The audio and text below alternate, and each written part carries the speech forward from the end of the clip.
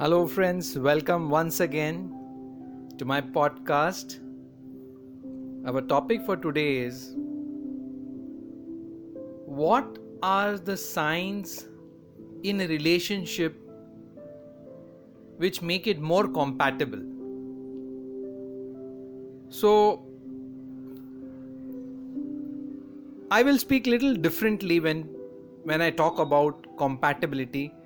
Like if you Google, you will find if people have similar likes, people who have like the same food or have the same culture, etc. I give priority to three things. These three, if they are there, then the relationship has really good compatibility. So number one is that, do the partners have the willingness to understand than to be understood? So what I mean by this is, in a relationship, generally we see people want they want that others understand us. But that's not a very ideal situation. A better situation is when in a situation we first try to understand our partner, and when we do that, then the relationship becomes more compatible. So that's the first point. The next point is that both the partners share a common long-term goal. I've specifically included a term long-term because there may be so many goals that one may have. But as time goes by, we need to have one supreme or one main goal, and which is a long-term goal that both the partners share.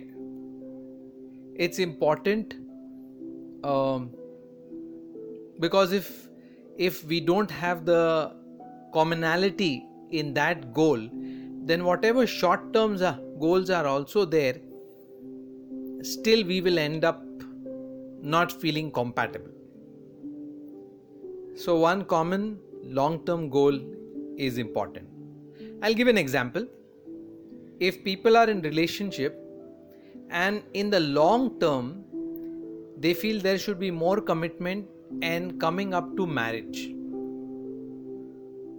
but if one partner does not have that long-term goal, then there will always be a blame game that something went wrong because of you and because of you. This is just an example for a common long-term goal. There could be other goals also. Then the third point is, there should be a growth mentality in both the partners. And what do I mean by saying growth mentality? By this I mean they are willing to accommodate and resolve conflicts. So conflicts are a part of life. They will be there. We cannot escape conflicts. But intelligent people, what do when there is a conflict? They take opportunity of understanding each other more. They try to accommodate each other more, and they resolve the conflict in that way, and they grow. And when they do that, they have actually grown positively in their relationship. So that's the third point.